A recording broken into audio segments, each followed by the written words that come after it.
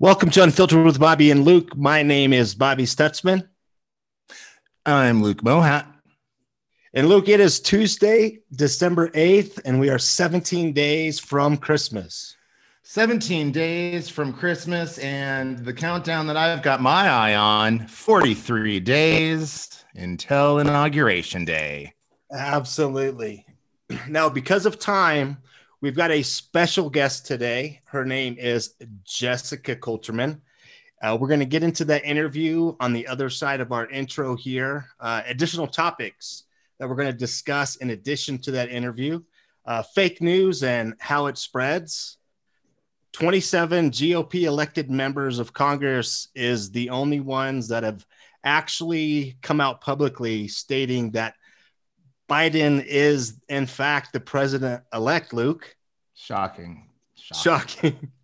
And then we're going to get into Georgia. All eyes are definitely on Georgia with the Senate races.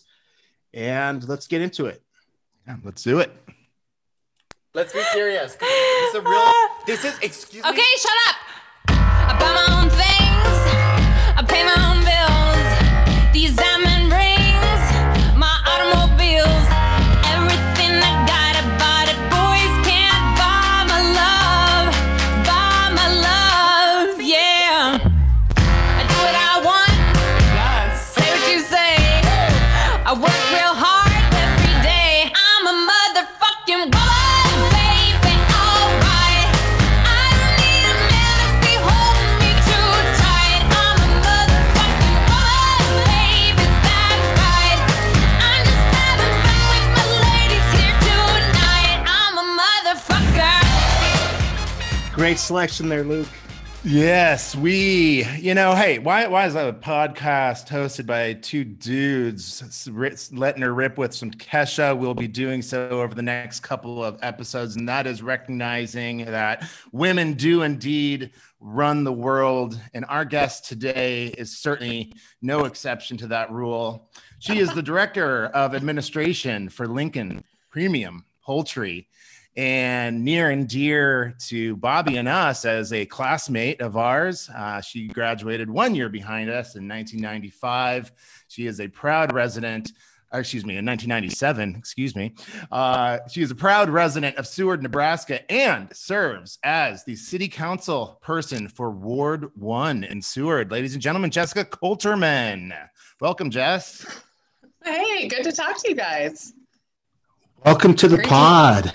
Great to hear your voices. Yeah, great to hear you. Great to hear you. And before we even get into this, I want to hold up Jessica also as an example of a testament of somebody that, we've known each other for a very, very long time. And, we've always had a friendly relationship. And for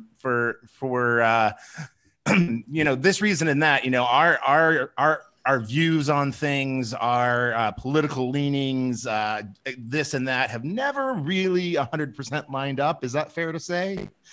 Well, except for that brief stint when you were a college Republican, but other than that, yeah, we don't talk about those days anymore. But I bring it up because I guess we're friends in the way that the world used to be, and excuse me for using the word should, but in my belief, the way the world should be, which is that you should still be able to have a friendly relationship with somebody, even though, holy shit, wait for it, you don't necessarily agree on everything. So right. Correct. Exactly. And I think that is, you and I are probably a very good example of not agreeing with everything politically, but still having a very good relationship and friendship. Exactly. But we didn't get you on here to reminisce about us. We got you on here to talk about some very, very serious topics. And that is, first and foremost, you are on the front lines of keeping the national food supply moving. So why don't you start off by telling us how, what is Lincoln Premium Poultry, how you got involved in it, and what exactly, as the Director of Administration, you do now, and what that means for COVID. Sure, absolutely. So I came to Lincoln Premium Poultry originally through my work in economic development. As you know, agriculture has always been something near and dear to me. My grandparents were dairy farmers. I grew up around the farm, spent time, Seward's a very agrarian community, so spent time with a lot of agricultural people my whole life. And Nebraska is driven through agriculture with our economy. And so through my work in economic development, I was asked to come to Fremont, Nebraska to help recruit a company who would put in a food processing facility that would also be tied to a lot of family farmers around the region. And through that relationship development that obviously happens when you're recruiting large companies, I ended up coming to ultimately work for the company once they decided to come to Nebraska. And that was not in my original plan at all. But I was so drawn to the leadership of the team and how they wanted to build this business with the focus on the people and the workers, the workforce, the team members. And when you're given an opportunity to build a business, which we have 1,200 employees, I was given that opportunity to build this business from the ground up and really shape and drive the culture the way, I think a culture should be, which is focused on the employees, the employee well-being, treating these team members, like family. Really the kind of business my parents had. My parents had a small insurance company in Seward, and those team members that they had, those were like family members to us. And to take a culture that in a small business like that and be able to build something like that on a large scale level, that was something I got really excited about. So I ended up doing that, came here, eventually, kind of you go through the startup and then, we need to give you a title. So we'll give you the title of Director of Administration. And basically what I do is I oversee human resources. I oversee company culture. I handle all the governmental focused things. So whether that's working with any of the state agencies, the Department of Labor, Department of Environmental Quality, Department of Economic Development, revenue, I do a lot of the outward facing things for the company, including media and communications and community relations as well. So I like to joke I'm kind of the person that handles anything that didn't fall in another bucket. And so that's how I ended up with COVID. Sink, gotcha. Yeah. I'm sorry. So, hold on. I'm sorry. Say that one more time, Jess. When COVID started. Oh, you wound up covering the right. Gotcha. Sorry. When COVID started, so basically when COVID started, that's how I ended up with COVID, is that we had to find a place to manage that. And so I became the point person on our COVID task force and get to oversee all things COVID with a really great team. So it wasn't something I had hoped to do in my life, but here we are. So working with our team members to protect them and making sure that we take care of them well if they were to get sick. So how has that gone, Jess? I mean, we have 1,200 employees, poultry processing. We've heard the horror stories of how companies doing it the wrong way. What has it looked like to do it the right way?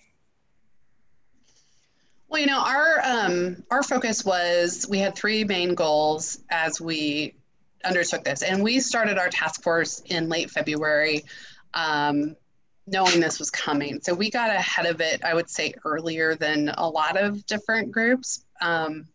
So the first thing, number one priority in all of it is do right by the employees, period, full stop. Take care of people. Number two, lots of communication, making sure that not only did our team members know what is going on, but that the public knew what was going on. And that ties into our third thing, which was transparency. And so those were the three fundamental building blocks that we built all of our responses on.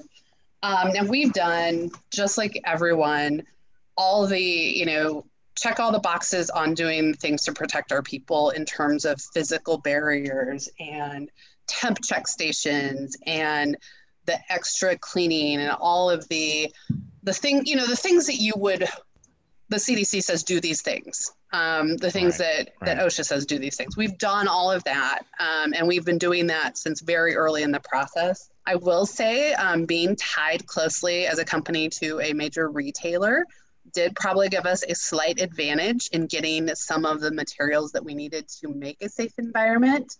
So we had access to masks, as an example. Probably we put ourselves into that, reaching out into that supply chain very early. And so we were able to start handing out masks to our people at the very end of March, I believe, early April, when I think it was only a couple days after the CDC said, like, hey, yeah, masks are a thing, let's do that. So hand sanitizer, remember when nobody could get their hands on hand sanitizer? We were able to get our hands on that. Clorox wipes. We were able to, get things like that because of our relationship to the retailer that Gotcha. we produce our chicken for, which is Costco. So, Gotcha. We did all the steps, all the things that you would want. But I think the thing that I'm the most proud of, we produce our chicken for, which is Costco, was in addition to all the obligatory protections, we really have tried to treat our people like they're our family and, paid time away when they get sick. We did some things like if you had if you were considered vulnerable, like if you were over 65, for example, we had those people, it was their choice, but we had given them the option to self-quarantine when we were at the peak of this to protect themselves. So, we did that for some of our people up to 12 weeks while they were paid. I mean, those are the kinds of things that, if it was something that was going to help our people get through this, we tried to find a solution. So we had online learning. And, schools shut down very quickly. They pivoted to how we're going to do this and get these, materials into the hands of our team, our classes. So I called the school and said, can I help distribute the materials here to the people at our plant who have kids at your school? And we helped coordinate that. When we had those little blips where people were worried about getting their hands on meat in the stores, we just gave away meat to our team members so they always had meat at home for their family. Wow. That's wonderful. Wow. So even when with, we called Costco and tried to do some special, times where they could get in and shop when the general public wasn't there. So those are just some examples of things we've done to try to take care of our team members.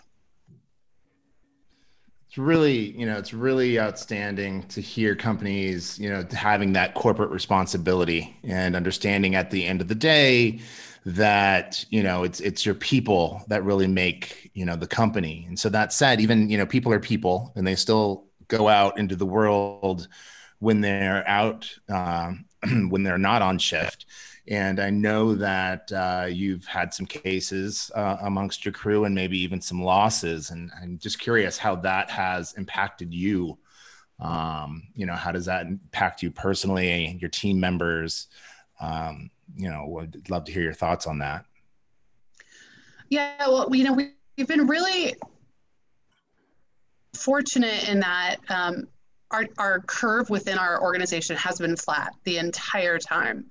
And so Great. That's something I'm very proud of, that, we didn't have this rush of, massive amounts of people that had COVID at the same time. We've had kind of what I'll call a trickle throughout.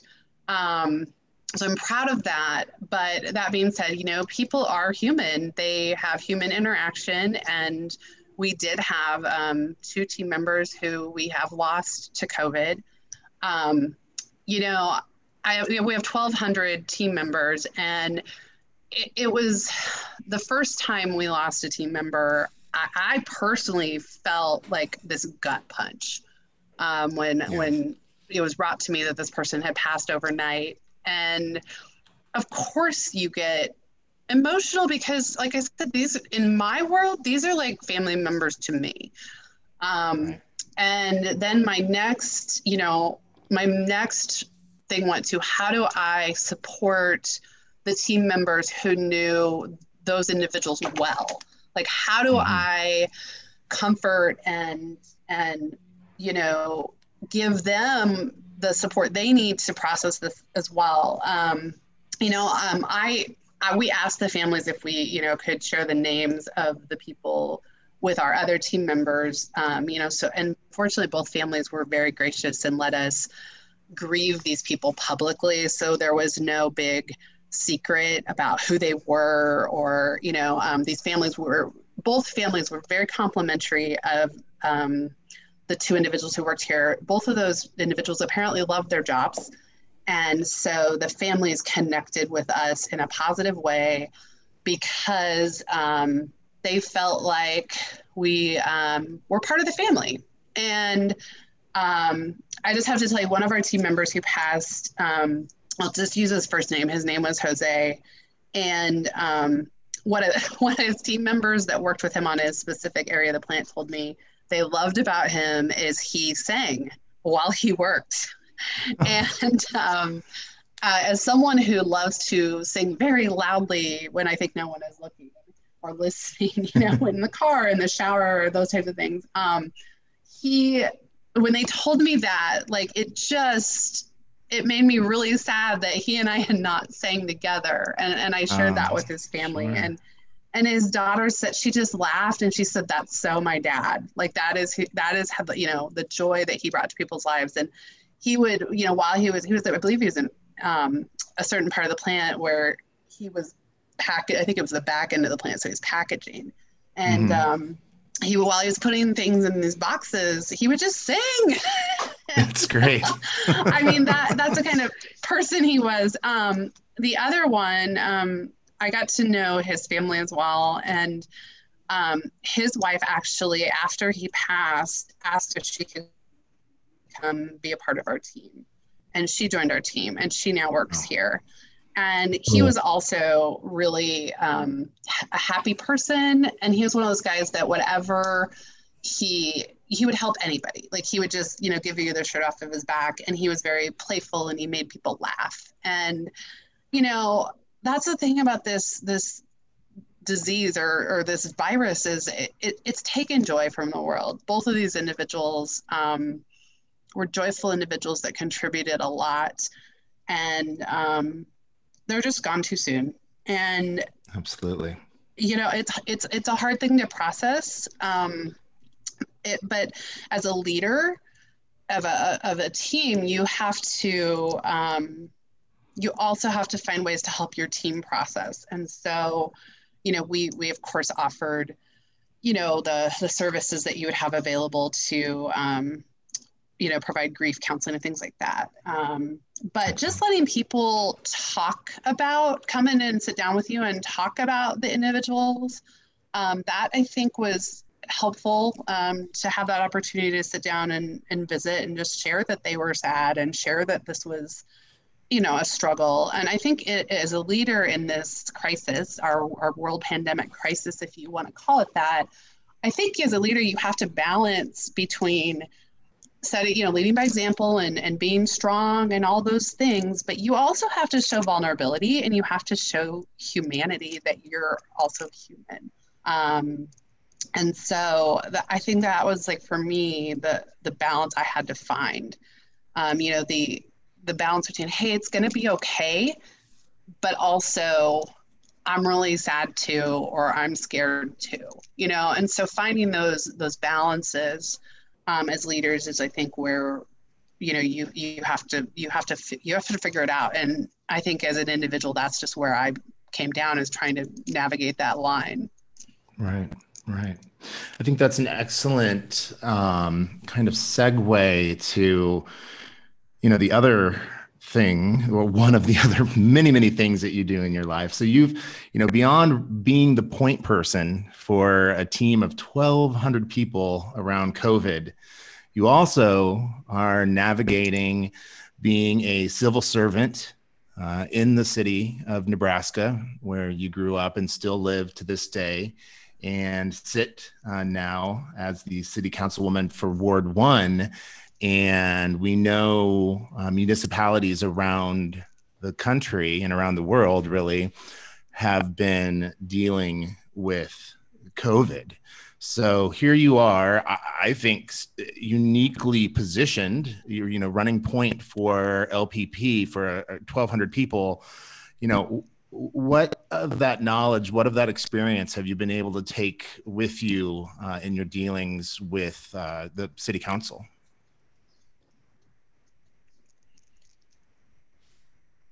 So, one of the things that with the role I play in my job, I speak to multiple health departments, on a very regular basis. For a while there, it was daily. And, in all these different health jurisdictions in Nebraska, they all have the same goal, which is prevent people from getting COVID and prevent the spread.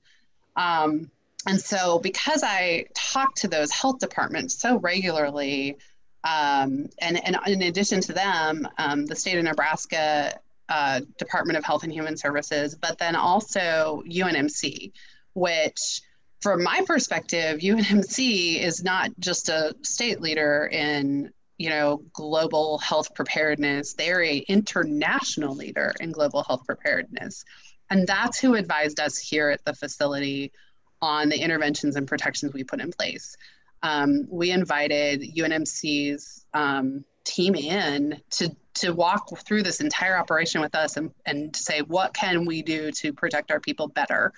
And their feedback, we went through all the let's call it plexiglass barriers and all the extra cleaning, all the things you're supposed to do. And they keep doing all of that. But the single most important thing you can do is enforce your mask wearing for your team members. And I mean, that's just, it's the single most important thing you can do. And when UNMC tells me that, that's what we did. We put in our mask requirement. So everyone in our facility was required to wear a mask. But we had to get them all in hand, right? Like you had to make sure everybody had their masks. Right. But our requirement was in place a couple days after the CDC came out with that recommendation. And so we've had that requirement in our facility since the beginning. The thing is people say, well, it doesn't always prevent COVID. No, you're right, it doesn't. But it prevents your surges of spread. And your massive events where you have 250 or 300 or 400 people out at one time. And so if you can keep the curve flat, if you can keep everybody from getting it in a very, compacted, close proximity to each other, you can spread it out over a very long period of time, it's not going to affect you to the same degree as if you had a half of your team at once all have COVID. And so the mask use is what we did. It worked. It has worked for us. I cannot say, I can't make everyone wear masks when they aren't here at our facility. Right. I do interviews with everyone who comes back who's had COVID, and I always ask them, how can I do better? What can I do to help protect our people better? Do you have any ideas? And one guy looked at me and he goes, can you make everyone wear their masks when they're not here? I said, no, I can't. I wish I could, but I can't. But that was that's the biggest recommendation that my team members have given us as feedback. Our team members in this building wanted the mandate. Initially, our plan was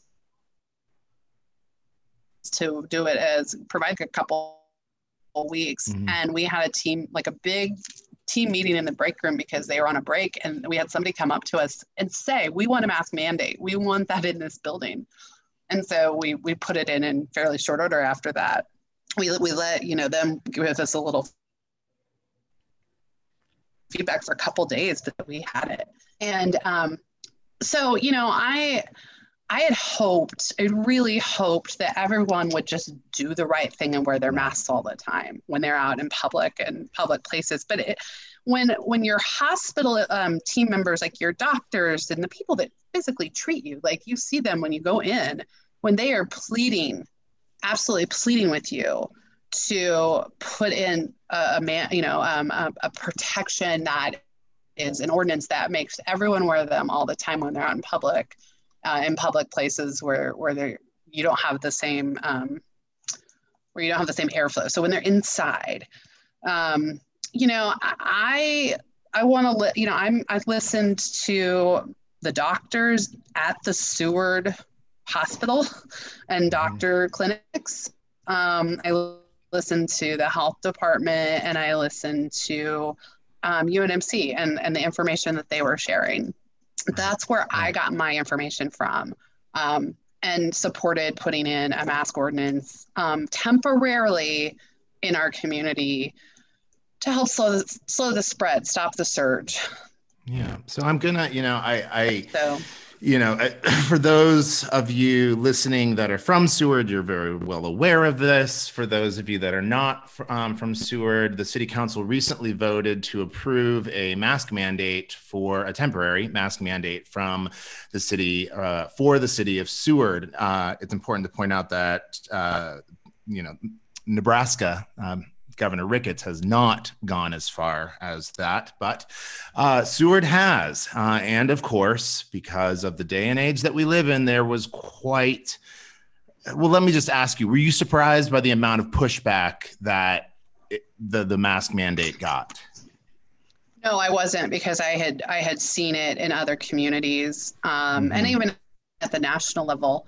I will say, I wasn't surprised, but maybe I was disappointed in the level of personal, uncivil discussion that took place on social media. I mean, nobody comes up to you and, well, I mean, maybe they do. No one has come up and said that to me to my face. Right, so right. Maybe they will if they see me out and about. I don't know. But I will tell you, I think we had 170 emails around that number before we voted, and I know over 100 of them, maybe 120 or so, were in support of putting in a ordinance. And but those people weren't on social media. they were people that just emailed directly, or they called or texted people, who, or they found me on social media and they private messaged me on social media. In addition to emails. I guess, my favorite story about having opposing views in a public forum. I will tell you this story. It's a fabulous story about my dad. My dad is a state senator, as people in Seward might know, and he's had some votes on things where he did not necessarily always, every constituent did not always agree with him. And my specific example of that was the death penalty. It was his first year of service, and he had some angry constituents reach out, or just vocal, maybe not angry, but just vocal. And his staff was great. They took the messages, and if it was a phone call, they took the messages, and Dad would call them back. And I was with him. We actually used to carpool into Lincoln sometimes, and he called back a constituent while I was in the car with him. And the constituent, his name was Don Anderson. And Don may even listen to this podcast if we send it to him. So Don is a constituent in Polk County. And I speak very affectionately of Don because Don disagreed with my dad on his vote on the death penalty. And my dad called Don back and introduced himself. So this is Senator Coulterman. I understand you don't agree with me. I just want to tell you why I voted the way I did. And Don said, well, I don't agree with you, but I really appreciate you reaching out to me, and maybe I can call you on some other issues down the road. And Dad said, sure, that's great. And this is my cell phone. You call me anytime. My dad and Don probably talk 5 days a week. I've gotten to know Don. Don has come to family events. Don and his wife came to my grand opening here at this facility, my plant where I work, because they've become like, really close friends of ours. And, you know, when I lost my mom, Dawn and Carolyn were at the funeral. You know, and this whole relationship started out of a disagreement on a policy, position. And that's the kind of civic discussion and civic participation that I wish we still had. And I think it's there. I just think sometimes it gets, you know, kind of like blown up on social media. And maybe if we take it off of there and just have one-on-one conversations, maybe we can get back to that civil discourse that is more measured and more, you know, agree to disagree. But maybe these are the other 40 other things we do agree on, you know, and we disagree on this one issue, but we might agree on everything else. So that's how I'd like it, how I'd like it to be. Yeah, I mean, you've grown up your entire, you know, you mentioned your dad is a state senator. Your Uncle Clark famously has run the Seward 4th of July Century for a very long time.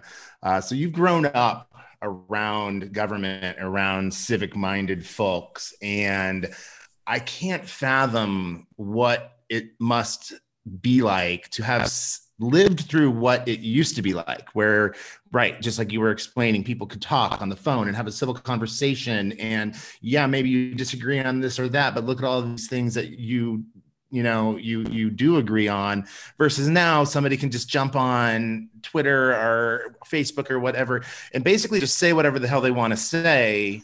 And unless, you know, like, you don't want to engage in that because it's engaging in futility, really.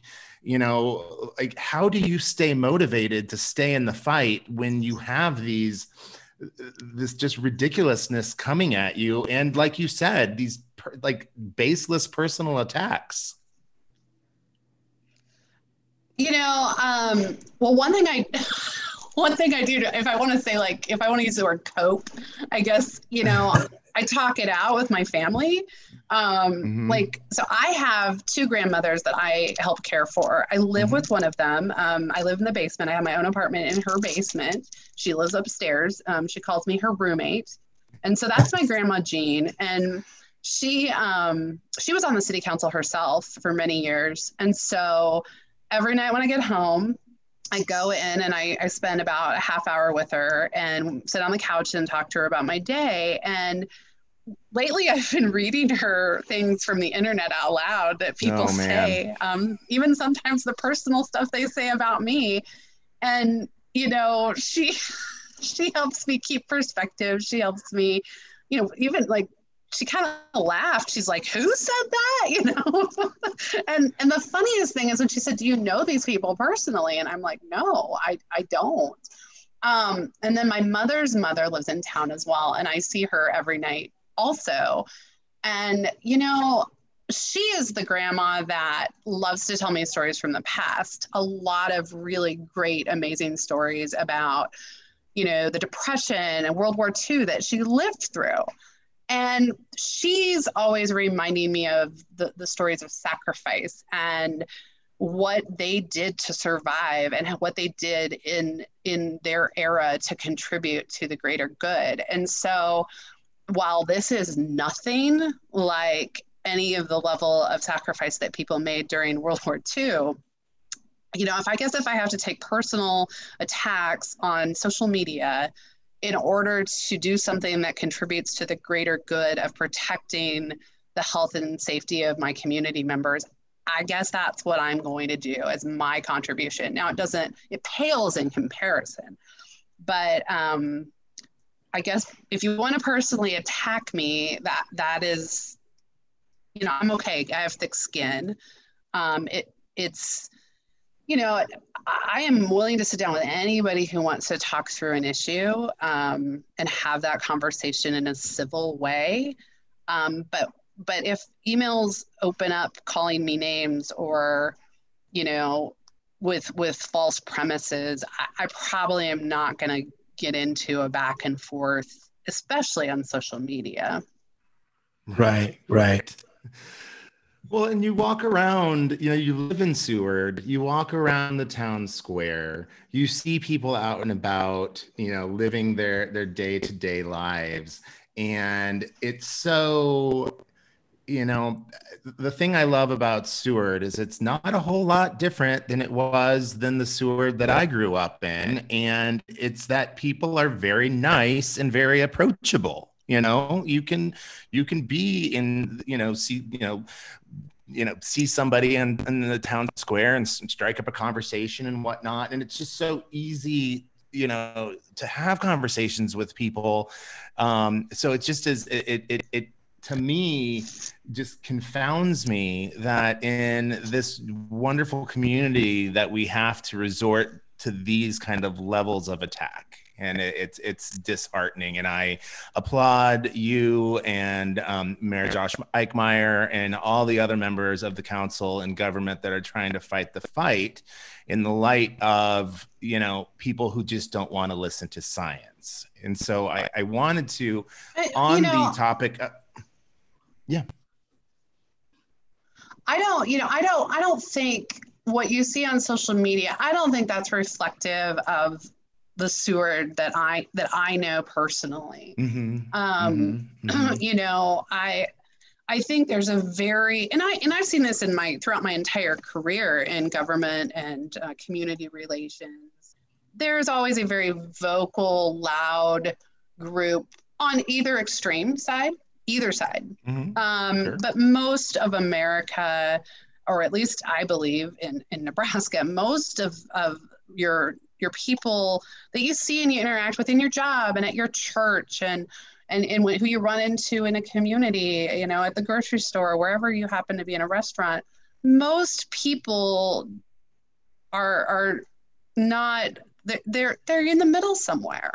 They don't have one overwhelming zealous view one way or another. They may have an opinion, but it's right, they can disagree with you and still be agreeable.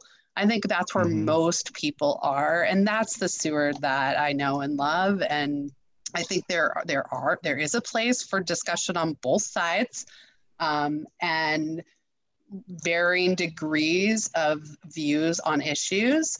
And that's okay. That's America. That's, we have diverse opinions in our country. As long as we stay away from personal vitriol attacks, I think dialogue and discussion is good. Well, I can't let you go without asking about the big topic on everybody's mind, which is the vaccine that is going to be available soon. What are, and I know I'm kind of asking you to be speculative here, but how do you think it will be, having been through this experience now with the mask mandate, how do you think it will be received? Are you and the city council members and Josh going to get your vaccines in public viewing? I don't, how are we going to get those people that are so defiant about? Yeah, and I know 45%, Jessica. There's 45% that say nationally they will not get the vaccine. Yeah. So how? Well, I intend to take the vaccine as soon as I possibly can. As a frontline worker, there's still a debate going on where in the queue food processing team members will come. If that moves me up in the queue, I am in line and I will willingly take it. And I intend to take it publicly. Most likely, I'll end up taking it publicly at our facility here to show team members as a leader that I'm on board 100% with the vaccine and willing to take it myself. If it would be helpful for me to take my second dose in Seward in front of people who would want to see me do that, I guess I would be happy to do it. My mother would just absolutely not believe any of this because she used to take me to the doctor and I would try to lock myself in the bathroom because I hated needles. When I had to get my booster shots. Sure. But, I hope that people will take the vaccine. And I will do everything I can to make it available to our team members and to encourage our team members to partake in it. But it also, I'm not going, I don't believe that you can force people to take it. And so, if someone is very strongly opposed to taking it for whatever reason, I think we have to be respectful of that. I will encourage our team to do it. And I would encourage the public, to do it as well. Anyone who is in Seward, in my, in the constituency that I represent, in that community. Absolutely. I support it. Absolutely. Absolutely. Jessica, thank you so much for taking time out of your busy schedule to talk to us and our listeners. It is really great to know that there are companies out there that are doing things the right way, trying to, do everything they possibly can to keep their employees safe. Especially, frontline workers that work in our food processing centers. I would say, right behind the doctors and the nurses and whatnot, and the teachers, maybe, I guess, if police, firemen, all of these folks, if you're working to keep the nation fed, I think you need to be up in that first cohort as well, because I remember exactly what you were talking about there, like all the fear of, there's not going to be any meat left, and even going to grocery stores and seeing, empty, empty shelves and whatnot, and being like, my God, am I ever going to be able to eat chicken again? But that ship got righted quickly, and if anything, I probably put weight on during the pandemic.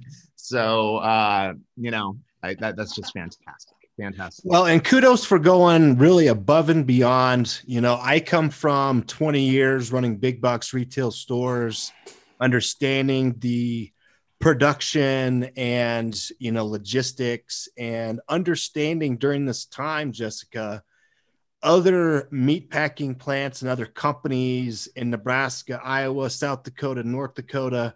Obviously, at one point back in like April, they had the biggest surge, accounted of the meat packing plants. So understanding from the very beginning, right, you guys were at the forefront, you were ahead of it. Obviously having that great relationship with Costco when it comes to PPE and other supplies benefited you guys tremendously. But in order to benefit and keep obviously the surge down, you had to have a plan early on, and you had to have leadership that understood what needed to happen, right? So you took the information you got. You guys were not getting leadership from the governor of Nebraska. So you guys took it upon yourselves to find the information, get the information, put a plan together, and execute it over the long term, right? So in the very beginning, I was very, very, very impressed with the way retailers were cleaning carts and wiping down carts and all this stuff. And now 10 months later, you don't see that, right? The fatigue has set in. You see that publicly in a lot of brands here in Colorado Springs. And the fact that you guys have been on it and haven't stopped is phenomenal. Well, and I will say I will say that the governor did provide us a resource in that he pulled together all of the food processing facilities in Nebraska to talk about best practices. So I will say that there was some resources put in front of us through Department of Health and Human Services there. But I am proud that we jumped on this right away and really led, our plan internally to do what we could to support our people as far back as, early in the process, I guess late February. And I sometimes just pouring through the CDC guidance was good. And other days you were ahead of what they were saying. So it just kind of depended. Things have evolved. And I'm just really proud of our team because it's taken a lot of discipline to protect themselves, you know, as well. And so they are to be commended for continuing to show up and continuing to work very hard and follow the guidance and take care of each other and be honest with us when they were feeling ill and working with us and having great communication both ways. So, we did our best as leaders, but it really came down to our team working through this because they knew this was important to contribute to keep our food supply safe. And they worked hard with us to keep doing that. So I'm wildly proud of them. I don't think, I would put our team up against any team in the world in food processing, and they do amazing work. They're committed, they're diligent, and they're just really fun, good people on so many levels. I'm proud to call them team members. Now, Jessica, I'm on your guys' corporate website, and I see that you guys are, in fact, hiring. Is that correct? Yeah, we're always looking for really great talent. We don't have a lot of positions open, but we, if somebody is interested in coming to work for us, we're always willing to visit with people. I think that it's a great opportunity with a company with a lot of growth potential, and that's another thing I love about being here is watching team members grow. From their first day, they might have come in to work on our line, and now they're leaders in the company and management. I mean, it's been awesome to watch some of those trajectories. And that's we've only been in business for a little over a year, so that's only going to continue. Very cool. Very cool. Fantastic. And those would-be new hires know after listening to this podcast exactly what you guys are doing, how you guys are doing it. The safety of the employees is at the forefront and has been from the very beginning and will be until we get through this pandemic. Yeah, I spend a lot of time on the floor with our team members, and I have a pink hard hat, and so that's how they know me. They call me the pink hat lady.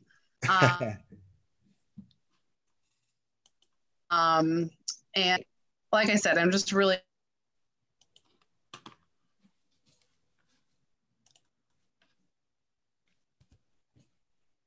proud and enjoy the team we've built here. And looks like we're missing you. We're cutting it. Jessica, I think I'm here if you can. There we go. There we go. I'm here if you can hear me. Okay. Sorry. No. We one of the things we discuss a lot is the spotty internet in the world. That's one of the things we've all had to learn to deal with during COVID. So during pandemic, yeah. Well, right. Everybody's online, so we need more bandwidth. And I know the Stutzman Group is working on it, right, Bobby? Absolutely. All right. Well, Jessica, thank you so much. I know you're busy, so we'll let you go. Take care and keep up the fight and the good fight. You certainly have our respect, and I kind of thank you enough for everything that you do, both with Lincoln Premium Poultry and also your leadership in Seward and the state of Nebraska. Great to talk to you guys, and take care of yourselves and stay safe. We will. Thank you. You too, Jess. Thank you. All right, bye. All right. So we're talking about the mask mandate and little Seward, Nebraska.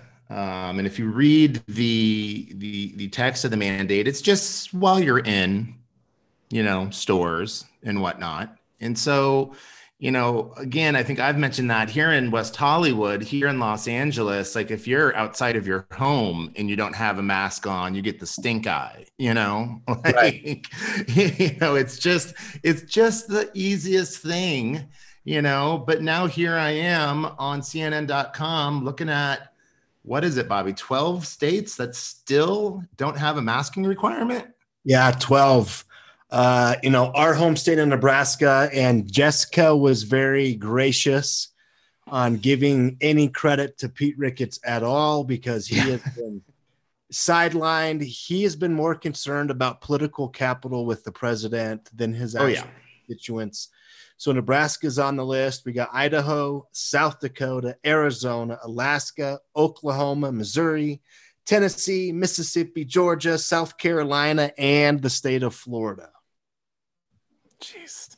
No mask. And that's really interesting in Alabama, because they did at one point.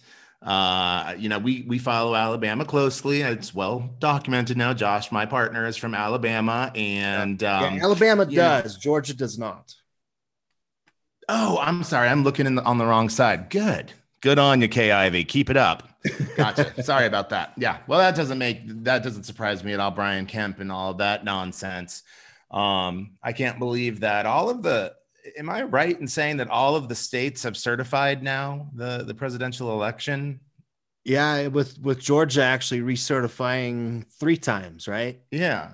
The initial, the hand recount, and then the device recount, and all 3 times Biden won. So he's technically won Georgia 3 times.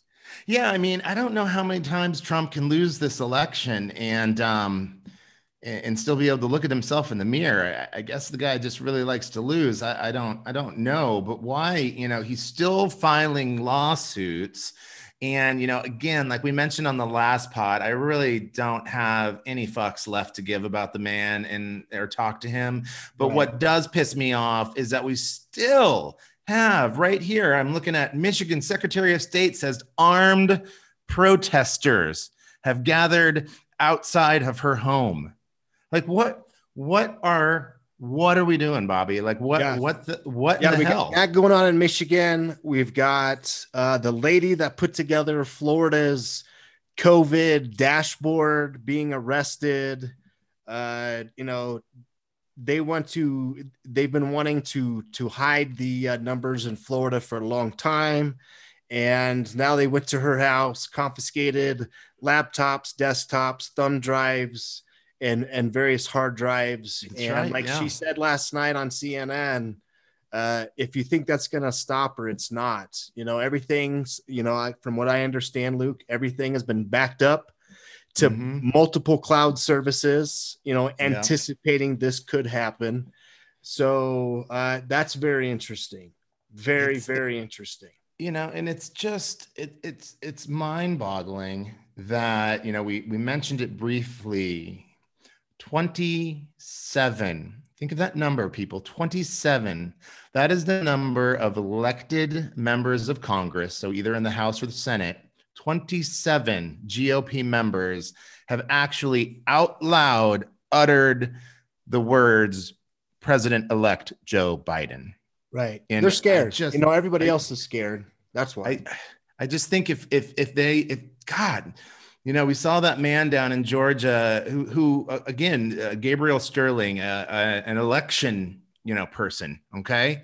A state employee having more courage. And he even said, he's like, I voted for Donald Trump both times, but this is enough. Enough is enough. But yet these elected assholes, I'm just going to say it, can't, have the spine to say, this is an election, and we lost, not actually the GOP did relatively good in the election. Donald Trump lost the election. Yes.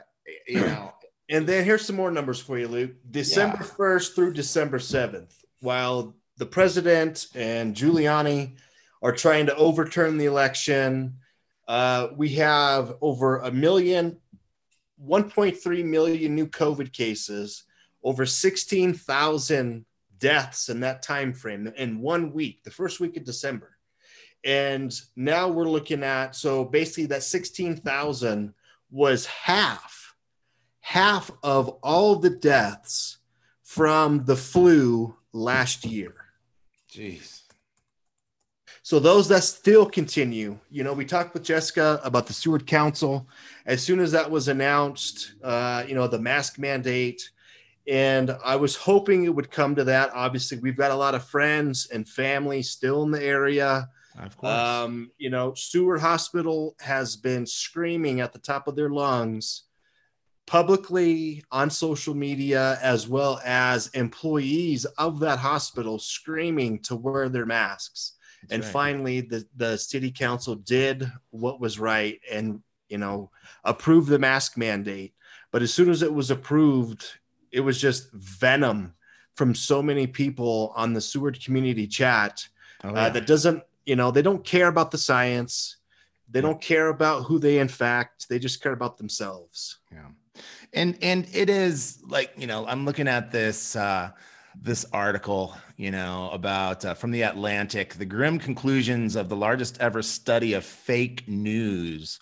You know, we can talk about, you know, Twitter and Facebook and, you know, all these different outlets and how they're, you know, the more clicks something gets, the more, like you said, you know, you pay a few bucks, you put out whatever the hell you want it to say, and it just goes around and around and around, and it's so much more likely, you know, to be seen, you know, than something that is actually based in scientific fact.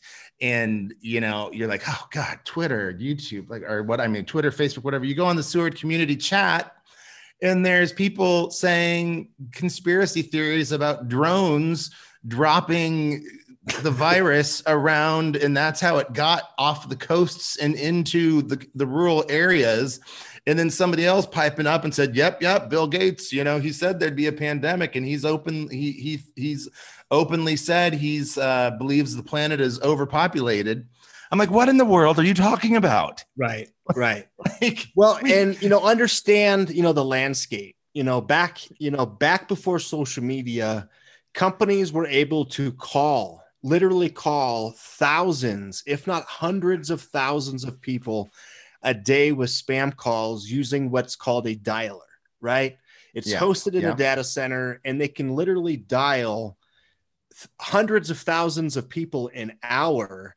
And now with the invent of social media and, the targeted marketing that has come now with it, there are now things called bots, and the bots can literally post thousands of segments or, thousands of pieces of misinformation every hour. And if you're associated with, Fox News or some of these conspiracy theory groups, your inbox, you click, most recent, and you're going to have just, your whole news feed is going to be littered and filled with nothing but conspiracy theories. So on one hand, I completely understand it because I've seen it firsthand.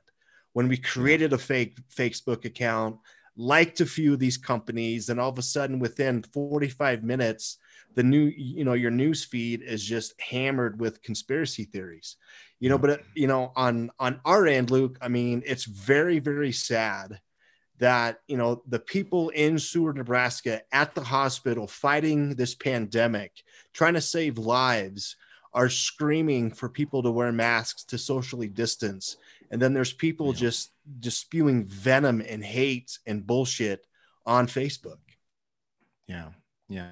And, we're so caught up in the weeds and that shit. Meanwhile, I'm looking at a Washington Post article here, millions of Americans. I mean, literally, we've been talking about this cliff, right? So millions of Americans right now are headed into the end of the year, into the holidays and New Year's, unemployed for the first time, more than $5,000 behind on rent. All of the rent moratoriums, for the most part, are going to start, expiring, which means all of these people will be subject to eviction. Okay. Yeah. And that's a ripple effect, folks. That's not just, it sucks if you're the renter and you get evicted, but that means that the landlord is not getting paid. And that means that maybe he can't pay his mortgage or bills or whatnot, and that Yep. just ripples on through the economy. And meanwhile, we finally have 4 brave GOP senators that have said that they've got, they've worked with the Democrats in the Senate to find a compromise. It's a compromise bill. Look, guys, it's not everything that the Dems want. It's not everything that the Republicans want. That's what a compromise bill is. But what it would do is give people that are currently employed a little bit more money. I think it's not the $600. I think it's like the $300. Which would be great, and it also will help with some of these rent moratoriums and whatnot, and most importantly, let's see, rental assistance, and small. It would re-up the small business support programs, so these small businesses that are still struggling will be able to make it a few more months, and yet. Here we are sitting, waiting. We've got Nancy Pelosi in Congress ready to sign it. We've got a majority of senators ready to vote for it. But Mitch McConnell is still insisting that this doesn't go through unless, first of all, he thinks the $908 billion is too much. Remember, we started at what, $3 trillion with the Democrats' deal. $908 billion package does not include the $1,200 stimulus check. And right, so it does not have direct taxpayer stimulus checks, but he still is insisting that it covers blanket immunity for any company that is not acting a responsibility and therefore employees die. He's still insisting, and the president has basically said he will not sign anything that McConnell doesn't sign off on. You've got Pelosi and Schumer saying we're not letting our members go home for the holidays until something is done. Right. And you've got McConnell, for whatever reason, still hiding up the president's ass like the scared turtle he is, and millions of Americans literally about to fall off the cliff.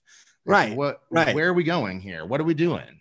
Well, if you recall, early on when Trump signed that executive order to require that meatpacking plants stay open, Tyson Foods and all that, there was no plan, there was no testing.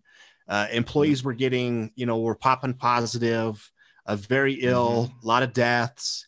And if they give companies like that blanket immunity, they're, everything that Jessica and Lincoln Premium Poultry is doing themselves would not be required out of anybody.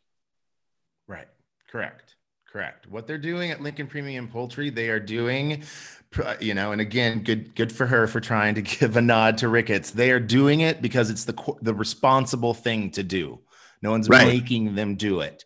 Right. And this Jessica didn't have to get with the hell, if they were just going by the leadership of Ricketts, setting aside spearheading a meeting between business and health department, because obviously he has not moved into action with that information himself, right?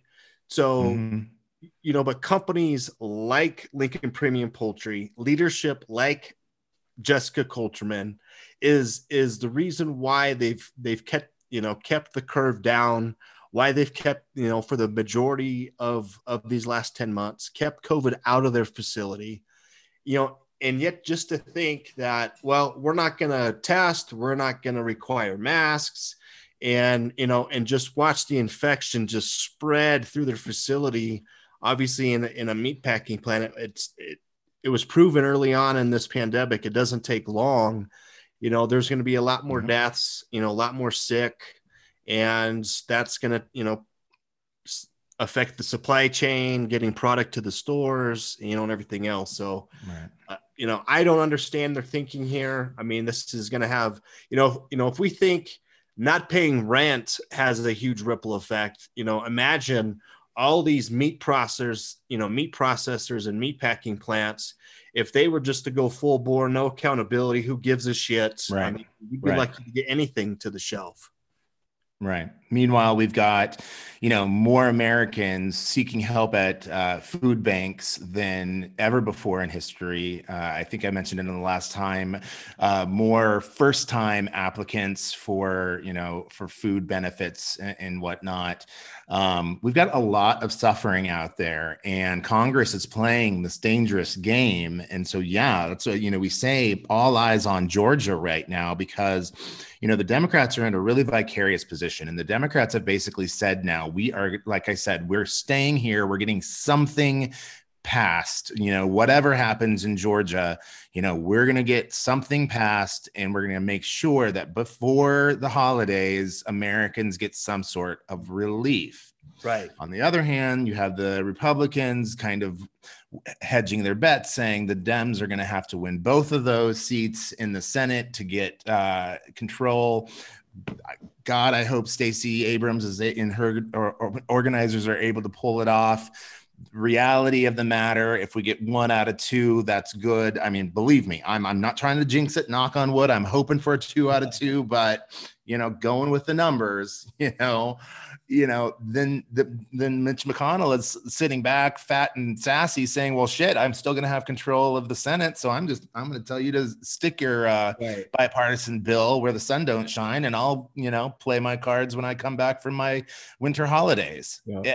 It's the abdication of responsibility to the normal working man and woman is disgusting. And he represents Kentucky. We're not talking about a state that has zero poverty, Right. There are people in his home state, like there are people in every state in America that are suffering right now. And for them to be playing this dangerous game with Americans' lives, it's just, it's damn well depressing. Well, and what's been really beautiful to see of the Senate runoff in Georgia is that on the Democratic side, our candidates are in lock and step. Yes. They're together. Yes. The messaging is spot on. The GOP after this weekend with Trump having that rally there, I mean, it is a fucking train wreck. What a shit show. And we just need to get out of their way. Yeah. I mean, instead of doing what he was there to do, which is shore up the base, make sure his base shows up for these 2 Republican candidates, he spent, I'd say, at least 85, if not more, 90% of the time, just his typical grievance. It was rigged. Georgia's voting system is broken, just absolutely ridiculous. And then did you also notice over the weekend that Joel Ossoff had to have a debate with an empty podium? Yes. Because Purdue Purdue wouldn't even bother to show up to debate because he got his ass handed to him. Stock to show up at a debate. Yeah, because he got his ass handed to him in the first debate and didn't want to get embarrassed again. I mean, it is the Republicans. They will win if they win. They will win in spite of themselves. They are such a shit show right now versus correct. The other side, Warnock and Ossoff unified message. This is what we can do if you give us the Senate. Everything that Joe Biden ran on is on the table. If we don't win these runoffs, then the vast majority of the things that Biden and all the Democrats through the primaries ran on, are just going to end up in legislative purgatory on Mitch McConnell's fucking desk. Right. And out of the 36, lawsuits or cases in Michigan and Georgia, Pennsylvania, that the Trump administration have filed, right? 35 have been kicked. The only one that was positive for the administration was up in Pennsylvania when they were able to get a few feet closer to the monitoring process. Right. That's it. Everything else in the moment. Not a shred of evidence. And yet people that we know in Seward, even Seward, Nebraska, are claiming the election was stolen. Yeah. Oh my goodness. Meanwhile, we have a new nominee for the Secretary of Health and Human Services. And it's Xavier Becerra, our current Attorney General here in California, who was on the short list for Attorney General as well. And so people might be kind of scratching their head as to why he would be tapped for Health and Human Services. Well, because they couldn't get it done through Congress, we know the Republicans have been pretty much since the jump trying to get the Affordable Health Care Act restricted or completely thrown out through the courts. And Xavier Becerra has been pivotal in many of those cases, arguing on the behalf of the American people, quite frankly, because let's remember this whole pre-existing conditions thing. How many people have we now had with positive infection rates or positive infections for COVID? Right. All of them. Yeah. So now we're looking at almost 130 million people with pre-existing conditions. Yeah. So I think this is a great pick. Health and Human Services is a huge, huge bureaucracy. It includes Medi-Cal, Medicaid, the ACA, the Centers for Disease Control, the National Health Institute. And so his experience running as Kamala let everyone know during the primaries, only the second largest Justice Department in the country behind the U.S. Department of Justice itself. So Xavier Becerra has been running the California Justice Department, which in itself is a giant bureaucracy. So he will be, I think, well suited for this position. And I was surprised like many, but then when I actually read the resume and got into his history, it made all the sense in the world. And of course, that means we have a Hispanic secretary level position, which is fantastic as Joe Biden continues to keep his promise of creating a cabinet that looks like America. Right. The thing with Javier too is he understands everything about the ACA, the mandates, the inclusion of all the carriers. And then, the last 10 years, the GOP has tried to strip it and tried to, eliminate it altogether. And they had nothing to replace it with. But obviously, Biden and his team, which, now includes, the HHS secretary, we want to improve on that, because even Obama has said numerous times that, hey, the ACA or Obamacare is by no means perfect. We need to improve on it. And that's kind of where we're at. So, why not get the guy that was, implemental in passing it in the first place? Correct. And the other thing, how could I leave it out, that will fall under Health and Human Services is, of course, the ongoing battle with COVID, which we are now officially about to enter what I have dubbed the vaccine wars. Yes. Not vaccine wars as in they're competing against each other. No. The vaccine wars that will be fought out in the streets of the United States of America, starting off with a hearing in the United States Senate in Washington, D.C. That will be led up. That will be the woman that will be testifying at the hearing is Dr. Jane M. Orient of the Federal Health Officials I lost the organization that she represents. Association.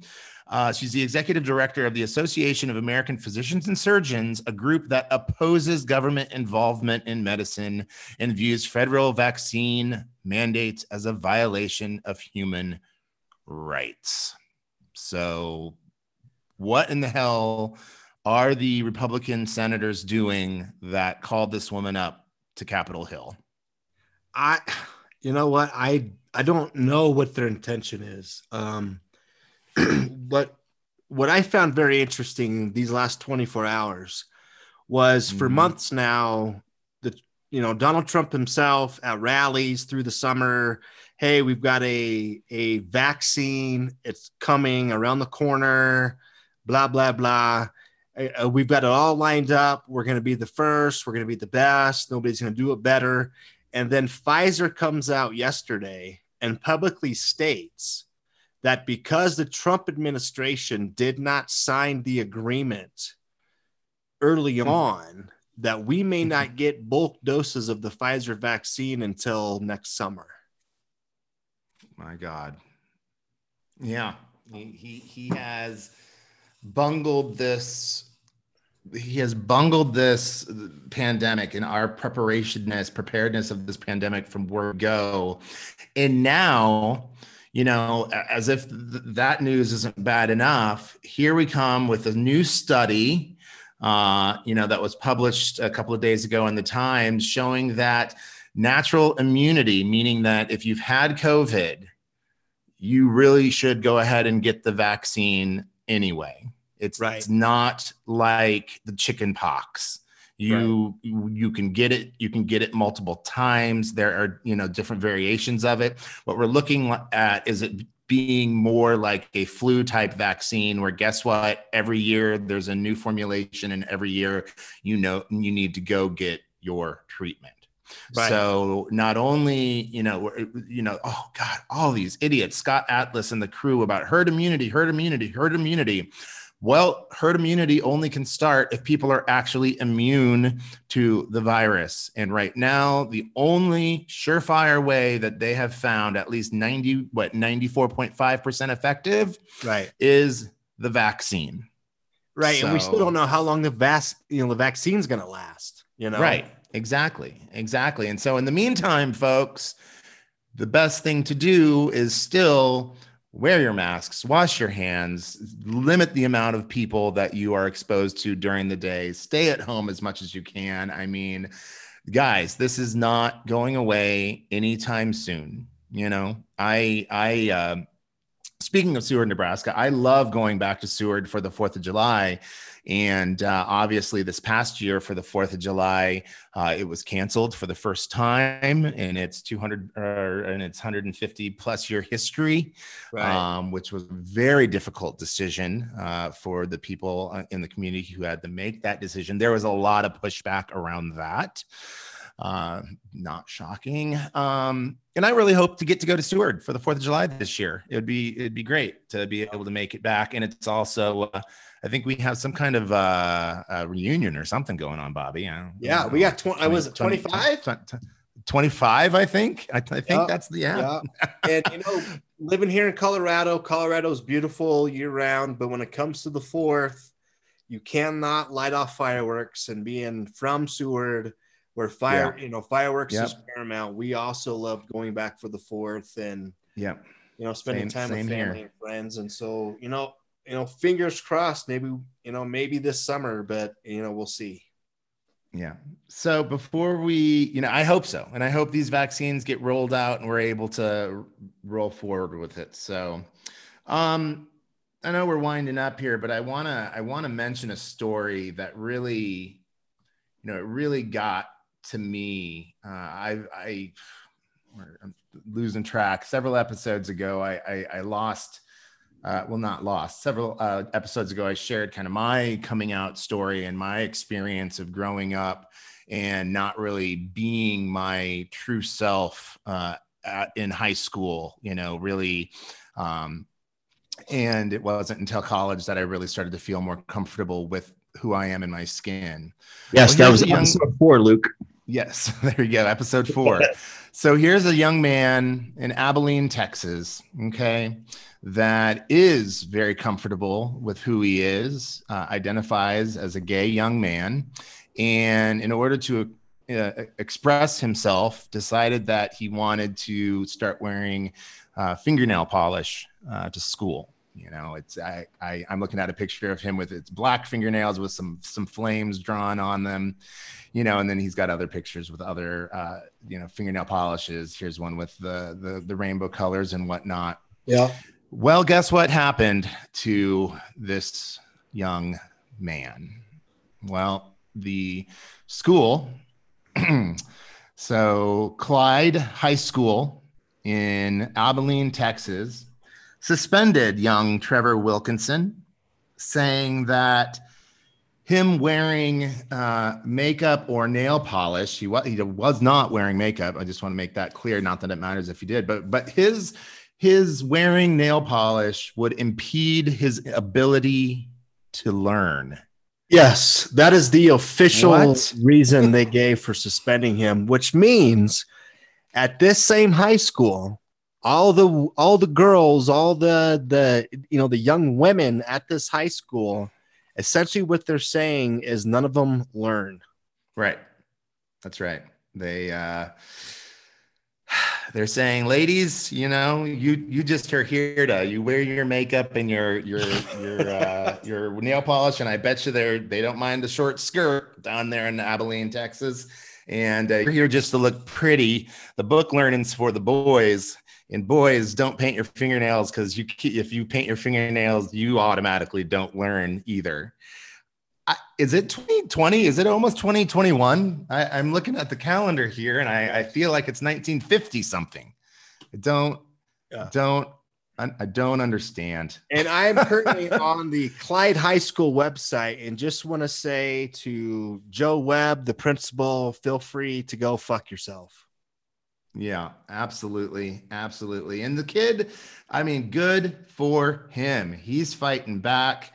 He here on on his Twitter, he's got the contact information for the high school, and he's got nearly 60,000 people who have signed a petition supporting him. You've got celebrities from Machine Gun Kelly to Harry Styles proudly sporting their fingernail polish. In support of this young man. It's just fingernail polish, folks. It's not, I mean, especially in the light of everything else that we're dealing with in the world right now. His quote is, "I just don't understand why it's any kind of a big deal." Buddy, I could not agree with you more. Right. I just fuck those guys, the superintendent and the principal of that school, and let's get our heads out of our asses, and let's start really educating our kids and supporting them, whether they're gay, straight, purple, or polka dotted. Come on, we're better than this. Yep. On the flip side of that coin, though, I am very happy to announce that on Monday, the Supreme Court declined to take up an appeal from Oregon parents who wanted transgender students to have to use the bathroom based on the sex on their birth certificate. So Here we go again with the fucking bathroom wars. Like, my God, come on. It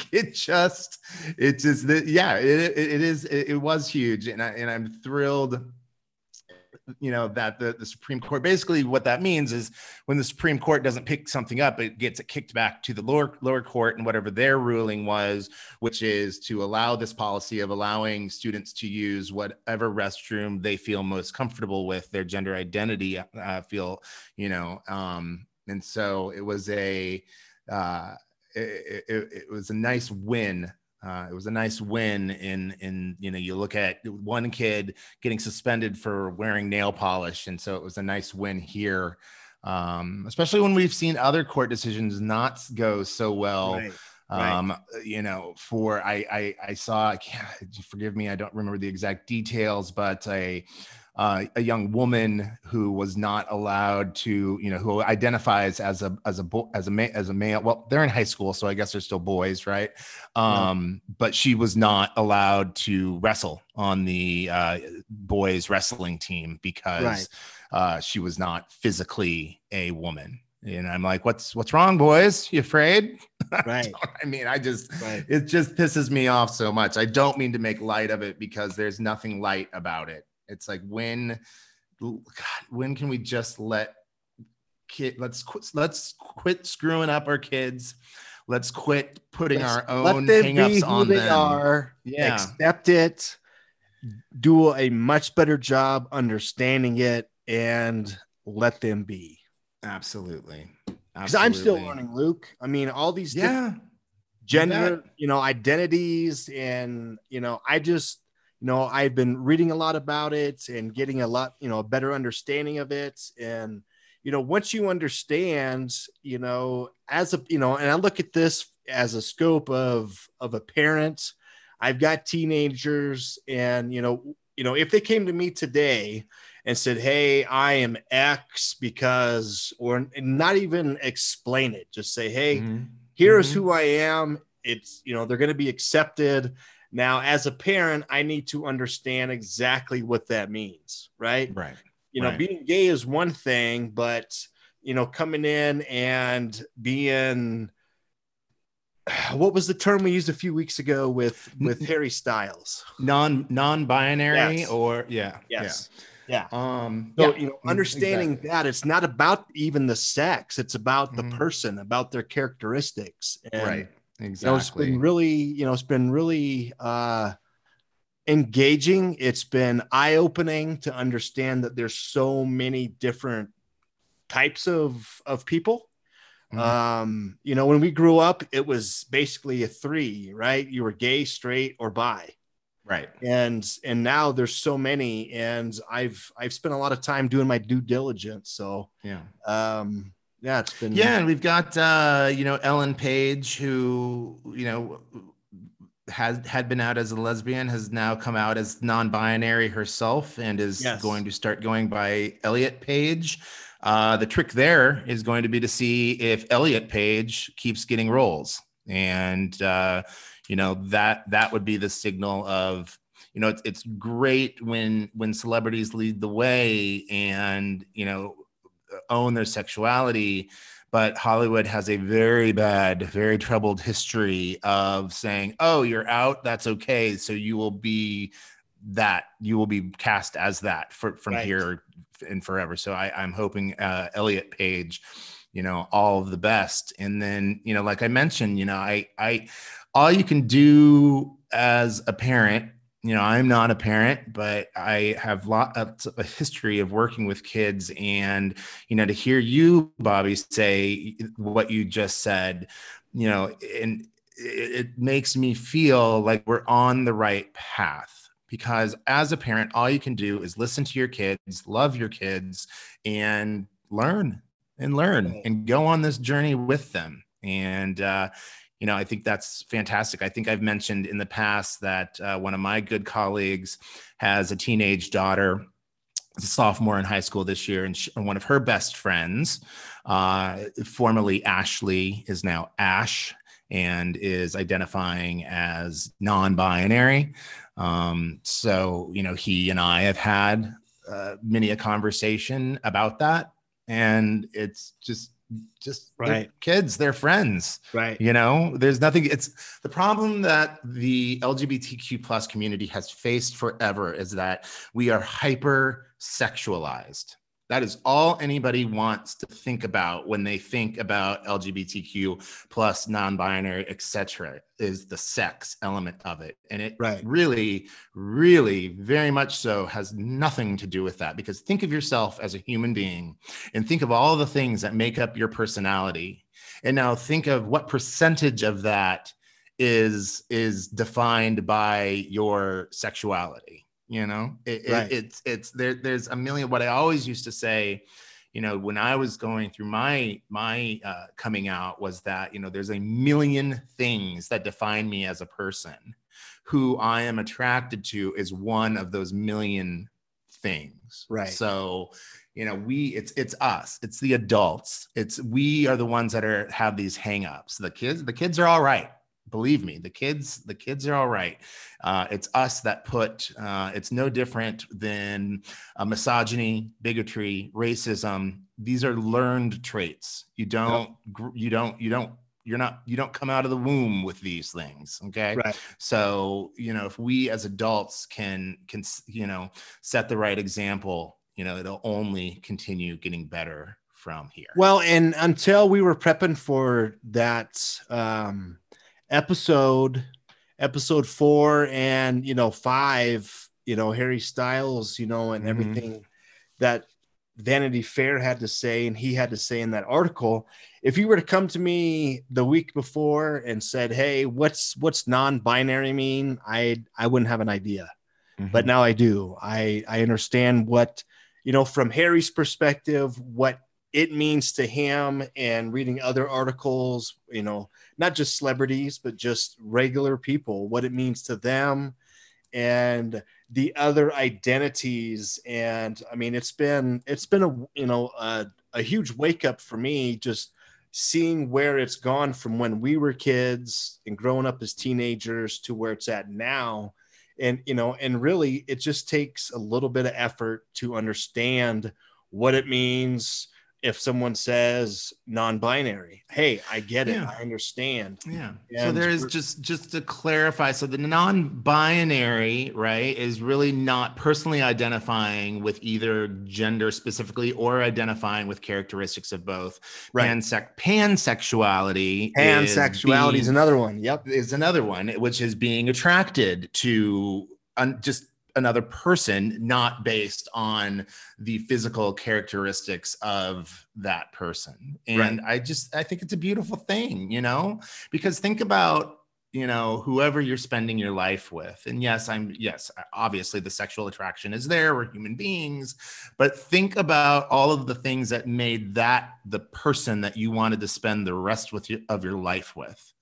All the things that make you love that person. There's just so much more to human beings than your sexuality. Right. That's basically the long and the short of it is, looks fade, bodies change, but your personality for the most part is pretty set, once you, yes, of course we all learn and grow and keep on moving, but there are characteristics of your personality that make you fall in love with that person.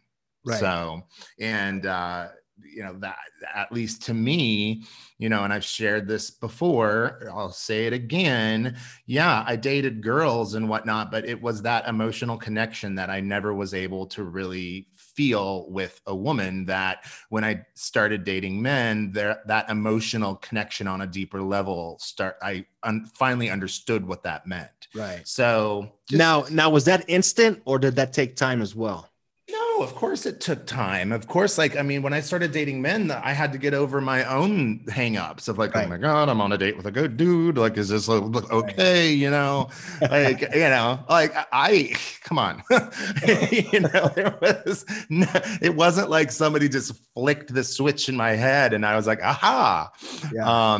But over time, and even then, it wasn't until I met the person who would become my first boyfriend per se, that I actually was like, oh, I really like this person as a human being. And I feel this emotional connect. I feel this desire to want to be with them. Right. And you were in college, correct?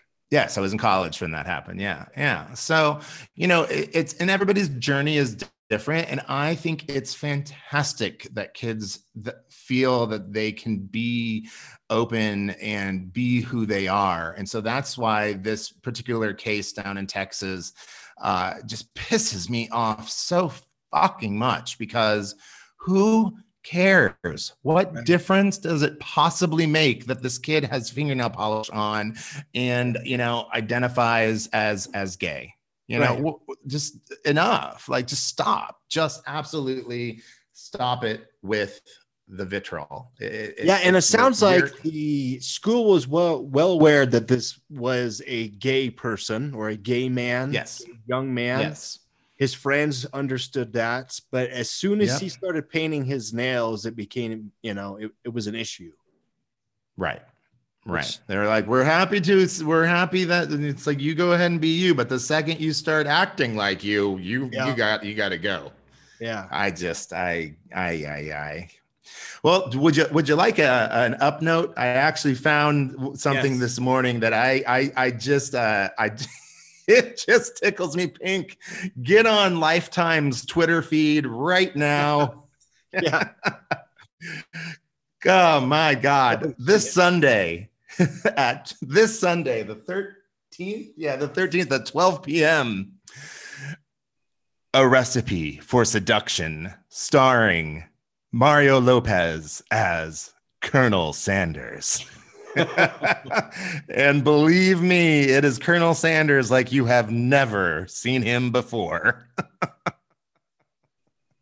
It's apparently a 15-minute short, sponsored obviously by KFC, but there's Mario Lopez in full sexy Sanders get up with a salt and pepper hair, attractive woman. Yeah, the salt and pepper hair, got the classic mustache with the chin duster thing. A much sexier way of wearing the classic black bow tie.